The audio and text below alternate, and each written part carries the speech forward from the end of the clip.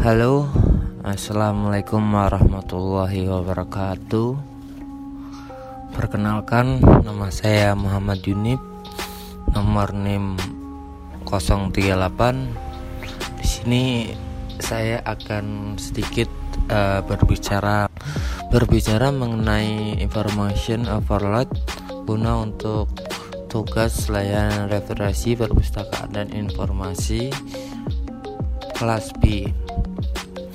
Oke, bagaimana sih cara menyikapi information overload? Jadi gini, berhubung saya mahasiswa dan saya ada dalam dunia pers mahasiswa, mungkin saya akan mengaitkan itu saja kali, tentang peran pers dalam menghadapi information overload. Karena tugas pers adalah menyebarkan informasi juga, dan mahasiswa juga punya idealisme yang tinggi untuk menyikapi masalah-masalah seperti ini gitu. Mungkin belakangan ini beberapa media mengalami penurunan kepercayaan oleh publik ya. Media sekarang sedang dihadapkan dengan tantangan kepercayaan massa. Tak hanya itu, Indonesia juga sedang mengalami pandemi COVID-19 yang mengakibatkan fenomena information overload.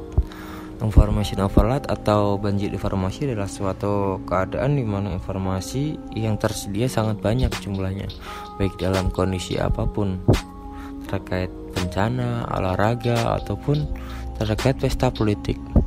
Information overload ini belum mampu dikelola dengan banyak orang atau banyak pembaca, yaitu masyarakat Indonesia, dikarenakan kurangnya pengetahuan dan literasi masyarakat Indonesia, sehingga kurang memiliki kemampuan untuk mengolah informasi yang masuk. Akibatnya banyak informasi yang belum jelas kebenarannya, namun sudah banyak tersebar di media sosial seperti Facebook, Instagram, maupun di grup WhatsApp.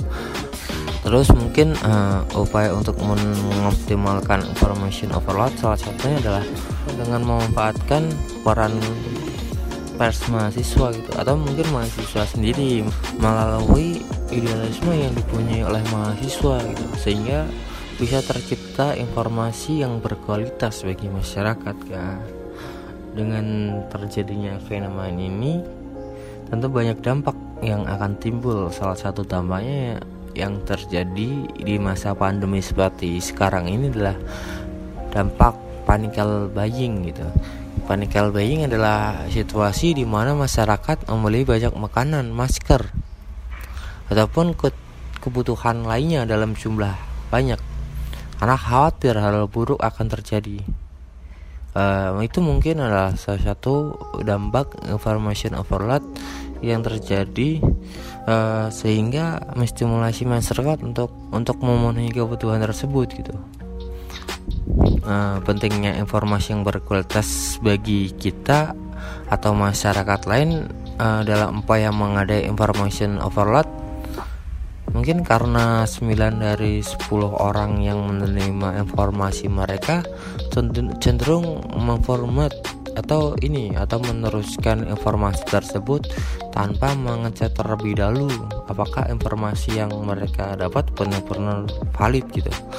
Dengan menyediakan informasi yang mungkin aktual dan faktual serta mengecek validasi informasi terlebih dahulu, kita mungkin ikut andil dalam meneguhkan informasi yang berkualitas dan menemukan idealisme mahasiswa yang selama ini mahasiswa dianggap sebagai kaum yang punya intelektual dan kritis dan solutif. Pastinya masyarakat ataupun kita sebagai mahasiswa dapat bersama-sama melawan hoax dengan meningkatkan pengetahuan dan literasi media, dan tentunya tidak menyebarkan berita atau informasi yang belum jelas kebenarannya, sehingga bisa meminimalisirlah penyebaran hoax, apalagi di masa pandemi seperti ini. Mungkin itu saja dari saya. Apabila ada kata yang salah, saya minta maaf. Wassalamualaikum warahmatullahi wabarakatuh.